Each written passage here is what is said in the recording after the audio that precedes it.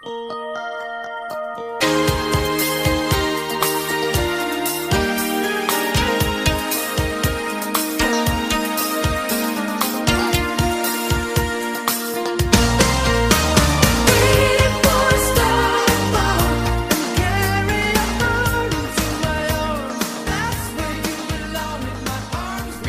fans, and welcome to the second half of the Ospreyathon that is the Meltzer 5-Star Project, that is, let me tell you something, the pro wrestling podcast co-hosted by myself, Lorcan Mullen, and your other Let Me Tell You Something co-host, Simon Cross. So as I said, Simon, we've had 2 Will Ospreay matches so far. They both took place in Asia.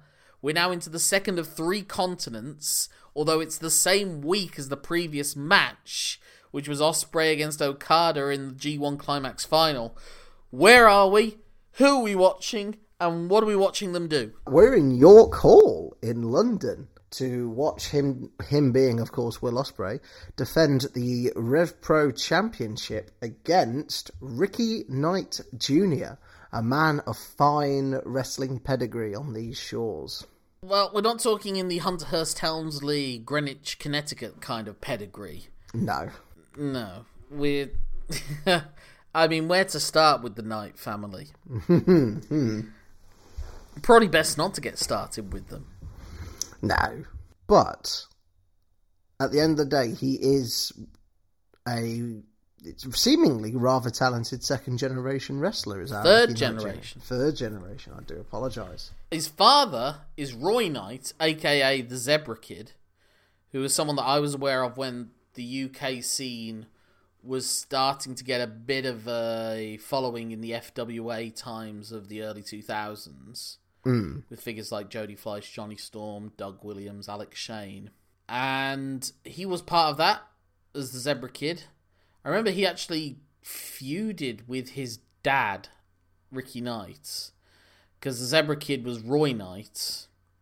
And so it's Roy Knight's son, so he must have been very young when he had him, in Ricky Knight Jr.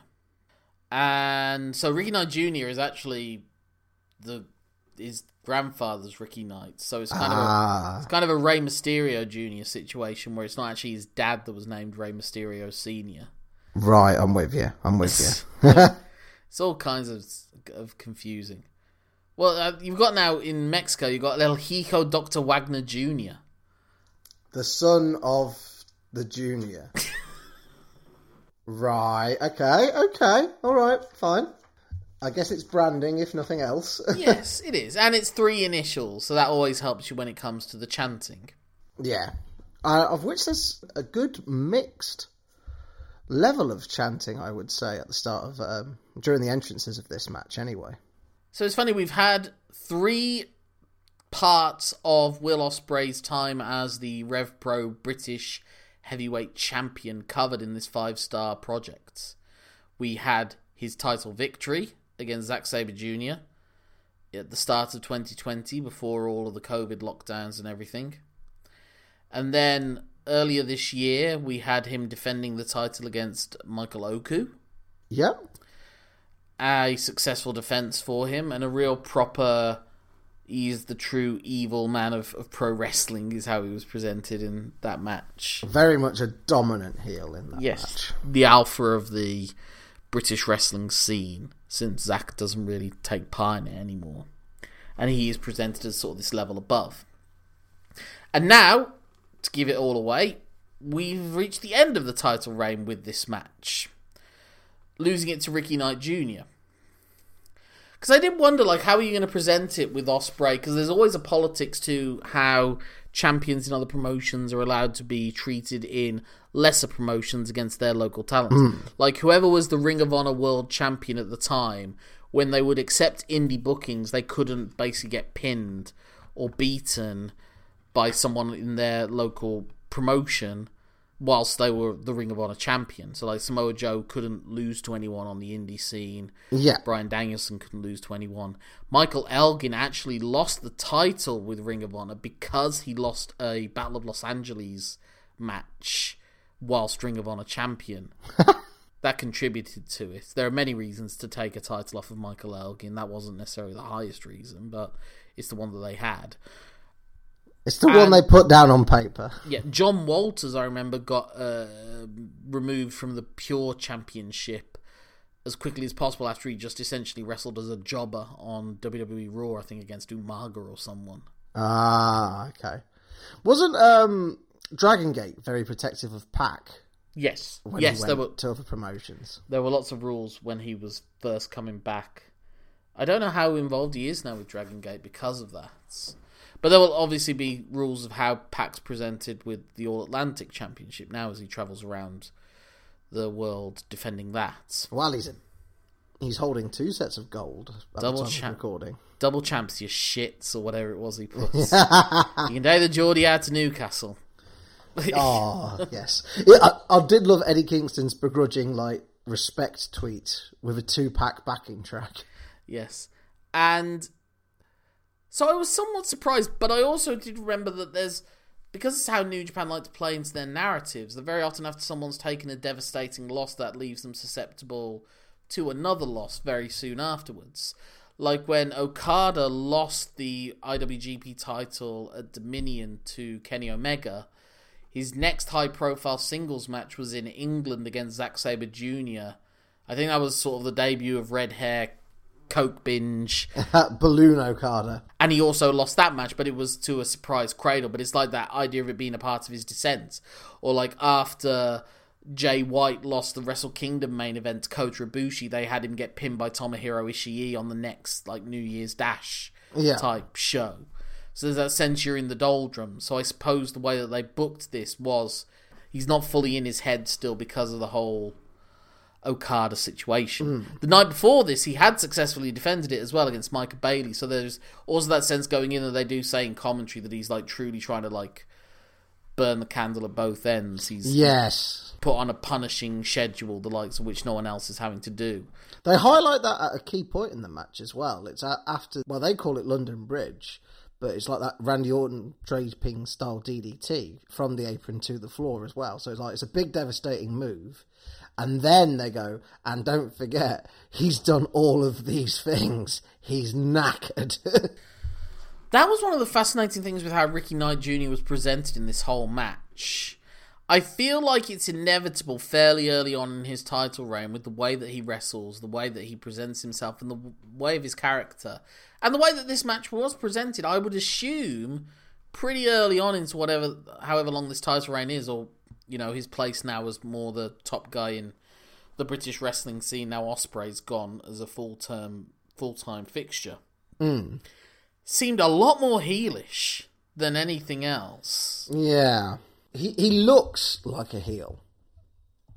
He looks very much like a slimy, arrogant character. And he didn't play one here, but you look at that man and that to me, that is instinctively how you would book him. So, I'll be honest right now, I don't see a 5-star match in this, and I don't see one that's close to a 5-star match in it, really. It felt like it's a step down from what Ospreay and Zack Sabre can do, because they're just two of the most... Well, there's levels to this, isn't there? Levels of... Yes, but if I'm coming in expecting to see a 5-star match, I expect it to be of that level. Yeah, I guess. We had our issues with Oku insofar as it was just some little things that he didn't do quite right. There were some bits that were off. His timing. Sometimes he didn't look like an equal in the ring, either physically but also in what he could do in the ring compared to Ospreay. Yeah. And that feels very much the same with Ricky Knight in this match. What Ricky Knight's able to do is execute moves very well. He does lots of big moves in this match. He does that draping DDT. He does a razor's edge, a crucifix powerbomb. He does a reverse runner. He does lots of really impressive moves, and he takes lots of moves really well as well.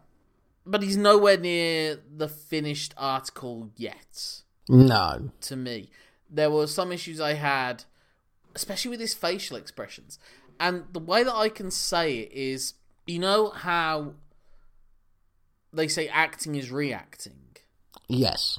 I think a lot of the time he wasn't necessarily reacting. There's moments where it's the focus isn't on him necessarily, but he's in view of the camera. And it doesn't feel like he's reacting in that moment. It feels like he's working in his head. He's thinking of all the things he's got to do. He's not reacting to the situation. When he's being hurt, he doesn't look like he's selling necessarily. When he's when he's in control or whatever, at various points, it doesn't feel like he's in control. Now, I've gone down the way of criticising it too much the other way, that sometimes Will Ospreay will overact, or, the overacting part of wrestling that I can't go for, or like Matt Jackson or something. Yeah. But there's moments where it feels like Ricky Knight Jr. is outside of his character and outside of the match. Outside of his character's probably harsh, but outside of the match, he's just thinking through the process. He's got it in there.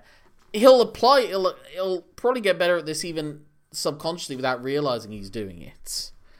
I watched him and I was like, this is a guy that's clearly a few steps below him, and he can do the pieces, but he can't necessarily put them together yet, which is what Will Ospreay can do now that he probably couldn't necessarily do 4 or 5 years ago. And a lot of this is presenting Ricky Knight as being the future in the same way that Will Ospreay was the future 5 years earlier. That is a very good point. It is literally, I think, the biggest match of his career he's in at the minute. So of course, yeah. There's gonna be some nerves, and there's gonna be, you want to make sure you get it right. Of course you would. It's your coronation.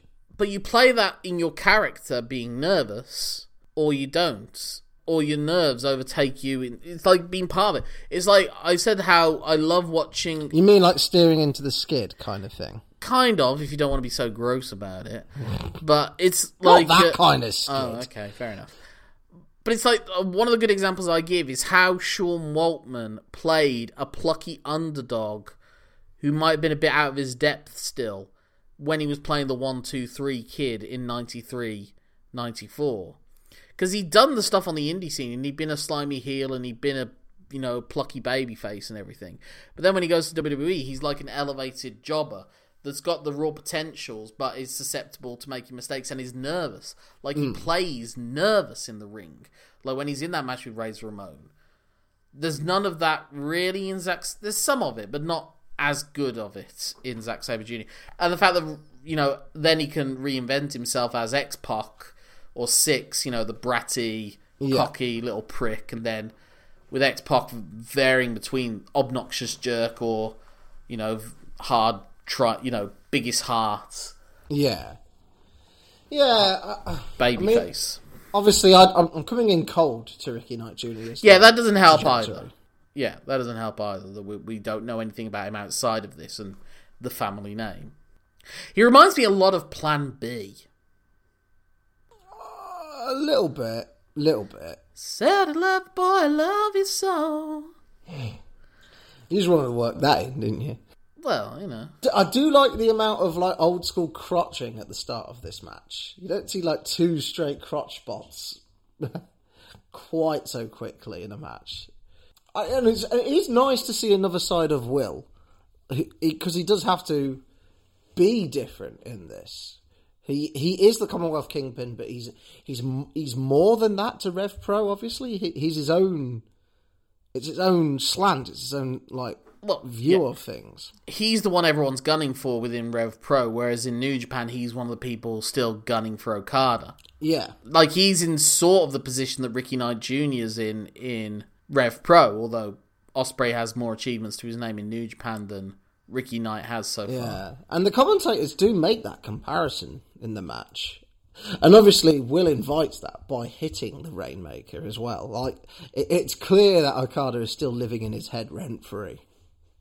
Well, it's funny how much he replays a lot of the finish, even down to doing the Kenny Omega. Throughout the whole week, the whole run of this show he's somewhat obsessed with Kenny Omega. And he does do the Dominion spots again with the V trigger into the ropes, and we'll see that even again in next week's episode. Yeah, I think long term they're sowing the seeds for maybe that to be one of the headline matches for Forbidden Door 2. Or possibly Wrestle Kingdom. Yeah, the talent trade could go the other way. But that is fascinating that we're seeing this story of this character carry on over 3 separate promotions over the course of this series of matches that we're talking about. Ospreay is a once-in-a-generation talent for what he can do physically. Ricky Knight can't match him for that. Yeah. But Ricky Knight is good within himself. But there's obviously going to be a step down in quality of matches in Rev Pro and also in profile of matches in Rev Pro when he takes over. Putting all your chips on a 21-year-old is a hell of a risk. Obviously, I think the Knight name probably gives them more faith in him. And he's got a good look. He's got a good size. For a 21-year-old, what he can do in the ring is pretty amazing. Yeah. He will never match what Will Ospreay can do physically because he's not got that ridiculous, like, gymnast-level athleticism that Ospreay has. But I think they've got him down as, like, he debuted 10 years ago. I don't know why. I don't know. Maybe we've got to start making rules about this age that British wrestlers can get started. It's getting a bit out of hand. That came, obviously, with everything to do with speaking out. That conversation was had quite recently. And yeah, obviously, you don't want children taking bumps. But I guess at the grassroots level, it's just a different vibe. But that's no excuse, but it's just what's happened, I guess.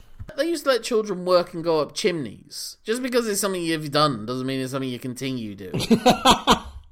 Yeah. Tradition isn't like the instruction manual for now, shall we say.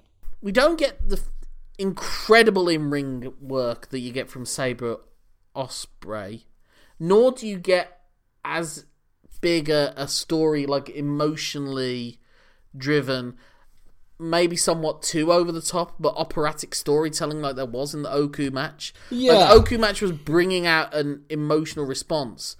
This one, it's more just, again, identikit, throw in all the spots that you get in these 5-star matches and just you have it at various points. You have crowd 50-50 into it, into both guys as well. Well, that's just wrestling fans in general. They don't book it. They don't wrestle that way. It's just that's what wrestling fans do. But I mean things like one of them bleeds. Yeah.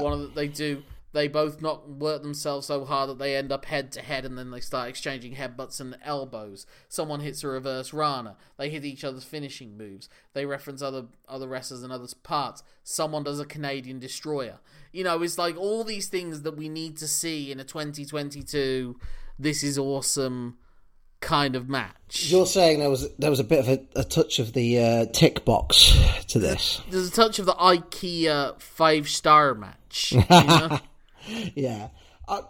Obviously, the point I was making with the 50-50 stuff is the Oku, because that had such a heavy layer of underdog story, that didn't have the 50-50-ness to it, at least not that I can remember. That doesn't mean like a great match has to have 50-50 or not have 50-50. No. It's just, this is the typical 50-50 stuff you get in all these matches now. But my point is the crowd didn't seem fully into the 50-50 stuff. It just seemed like they were just there just to watch. That's fans feeling like they have to make 4-syllable chants. That's the fans feeling like they've got to do certain things, whereas I would rather just cheered and booed. Yeah, well, yeah, I don't know. It just didn't feel like the loudest it could have been. Well, it's a smaller crowd. York Hall only holds so many people anyway. It didn't seem as rabid a crowd either as the Oku match. Again, I agree with you there. That's my point.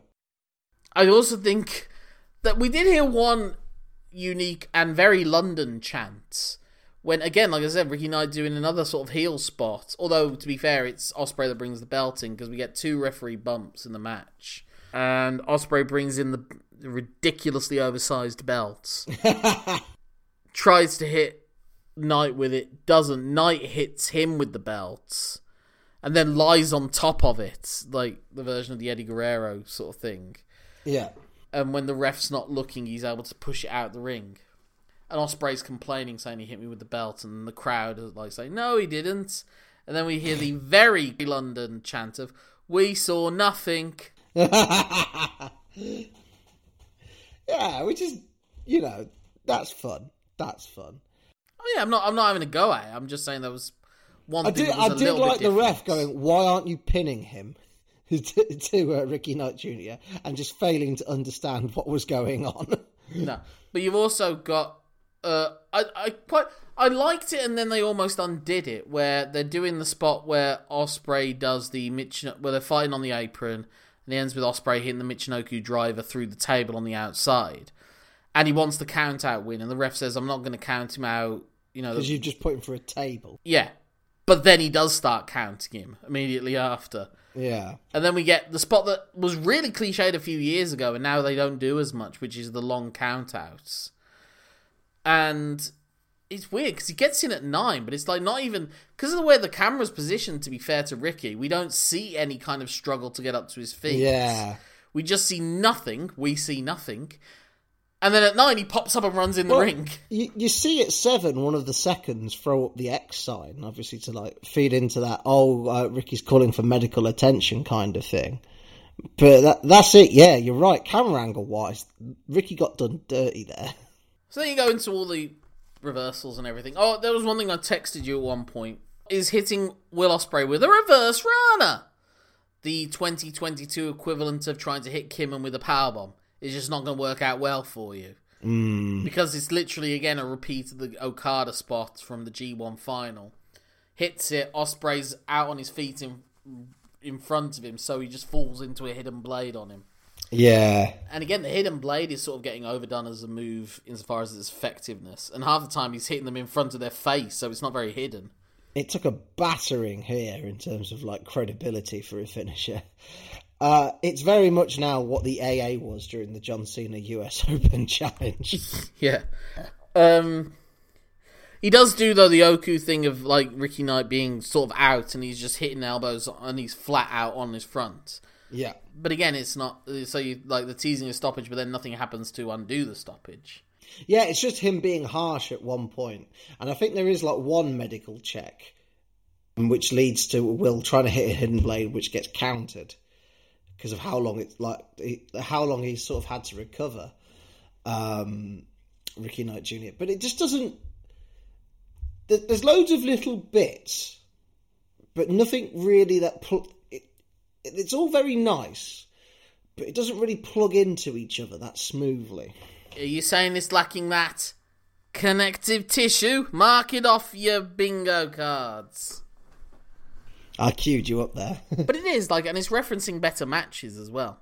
It's referencing the Oku match. It's referencing the Okada match.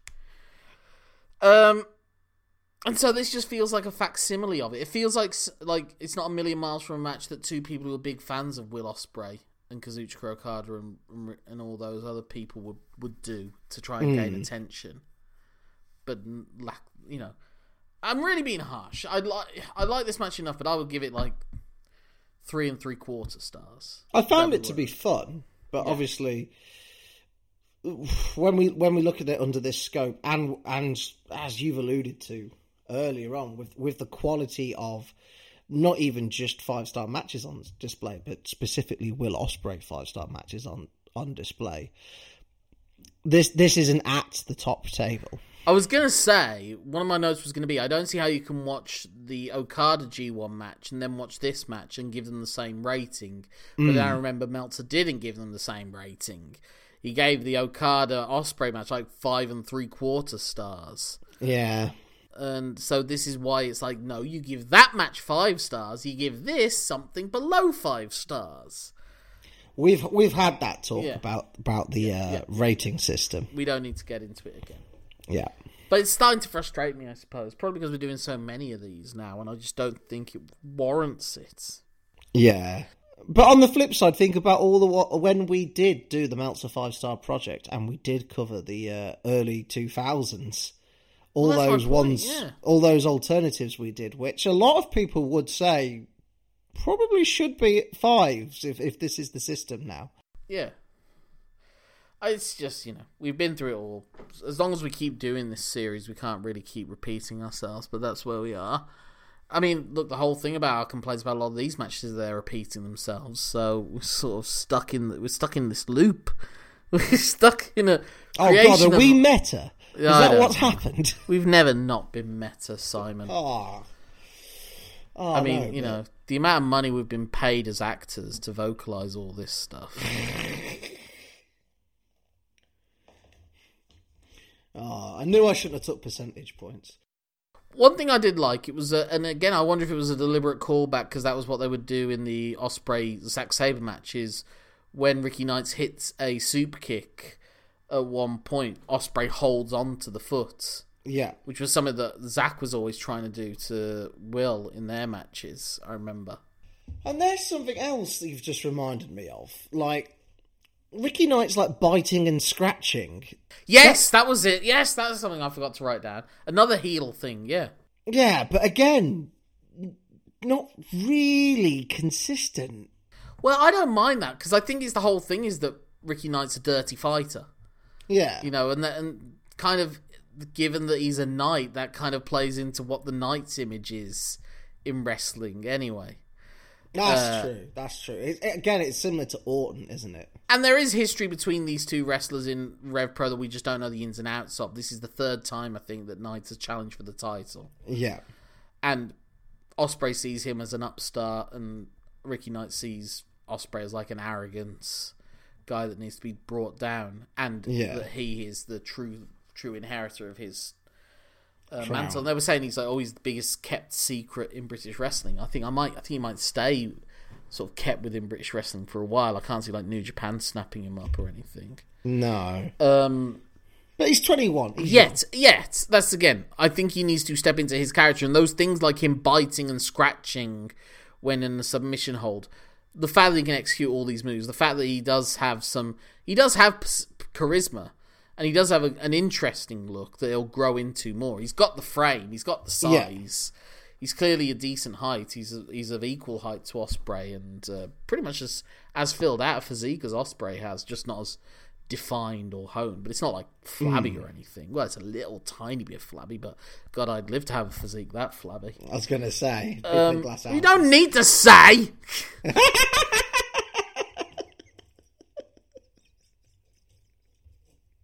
But yeah, I think Ricky Knight is destined to be a heel champ now, very soon into his run, and probably maybe Michael Oku will get his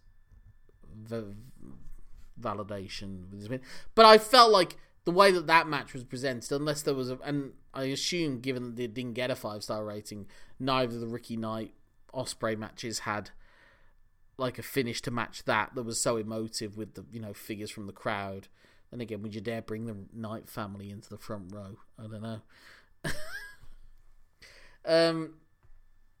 But yeah, the amount of stuff that they were having Ricky Knight kick out of was getting to Cole Gargano levels. Yeah. Again, we alluded to it earlier. The Hidden Blade took a battering in this match in terms of credibility. But we did see a One-Winged Angel get hit. Yeah. It was when, again, Ospreay again is being undone by his need to do other people's stuff and not having the confidence within himself, I suppose. The fact that he does the same mistake again as the one he did with Okada. Is it a confidence thing, or is it a I'm trying to prove I am better than Kenny thing? Well, isn't that defined by your confidence, your ego? Suppose, yeah, they are interwoven, I guess. And then he hits his Kishi driver and gets the surprise 3. I was surprised that it was like a decisive move, I think. And I think they knew that people thought he's probably going to win this because we're going into the 2 years and Ospreay needs to just drop that belt. Yeah. But it was like when he did the Ospreay went for the Hidden Blade and he turns it into a backslide. I think they knew that people would bite on that because they think if Knight's going to win, it will probably be with like a pinning package. Something shocking and surprising. Yeah. That gives Ospreay an out. I think that's one of the reasons the belt shot gets booed so much is because they're like, oh, not like this. Yeah, but yeah, I don't really have much more to say about this match. I liked it. Nowhere near 5 stars to me. I'll be curious to see where Ricky Knight is in a few years' time. Ospreay's having a hell of a week, although I don't think I've given any of them 5 stars. I've come close with Okada. And I'll ask you something about Ospreay at the end of the next episode. I keep meaning to ask you it, but it will make more sense towards the end of the Ospreay. It's coming. Yeah. But what is that match that's coming, Simon, for next week? At the end of our Ospreay-a-thon, the quadrilogy comes to a conclusion. That is a match taking place on an episode of AEW Dynamite in their Trios tournament. Bear with us. We know obviously everything that's happened, but we're going back in time to just the enjoyable side of it all. We are talking about a match with the United Empire, which consists of the combination of Will Ospreay and Aussie Open, taking on the Elite. Obviously, that is the Young Bucks and Kenny Omega in a fetching compression shirt. But there's nothing left to say except if people want to get in touch with you, Simon, with any kinds of fetching athletic gear to help both cover up your injuries and your dignity, how can they do so? People can get in touch with me on Twitter where I'm sending the Simon Cross free for the number of referees they should have had in place for this match. My name's Lorcan Mullen. That's LORCANMULL. A for the A at the end of era, because it's the end of an era. And N for the N in night. And yes, again, I know there's a silent K. That's my Twitter handle, Instagram, Facebook, Letterboxd. If you put in at gmail.com at the end of it, that's my email address. Get in touch with the show at lmtyspod@gmail.com. lmtyspod is also our Twitter and Facebook handles. If you fancy throwing us a few pennies to pay for our Rev Pro subscriptions and all the other things that we need to have in order to keep ourselves up to date with these very logically rated matches by Dave Meltzer, then throw some money our way on our Patreon, which is patreon.com/lmtyspod. But there's nothing left to say at this point, except that my name's Lorcan Mullen. And my name's Simon Cross. Thank you for letting us tell you something. Even though your week might be 3 3/4 stars, act as if it's a 5-star time. Until the next time.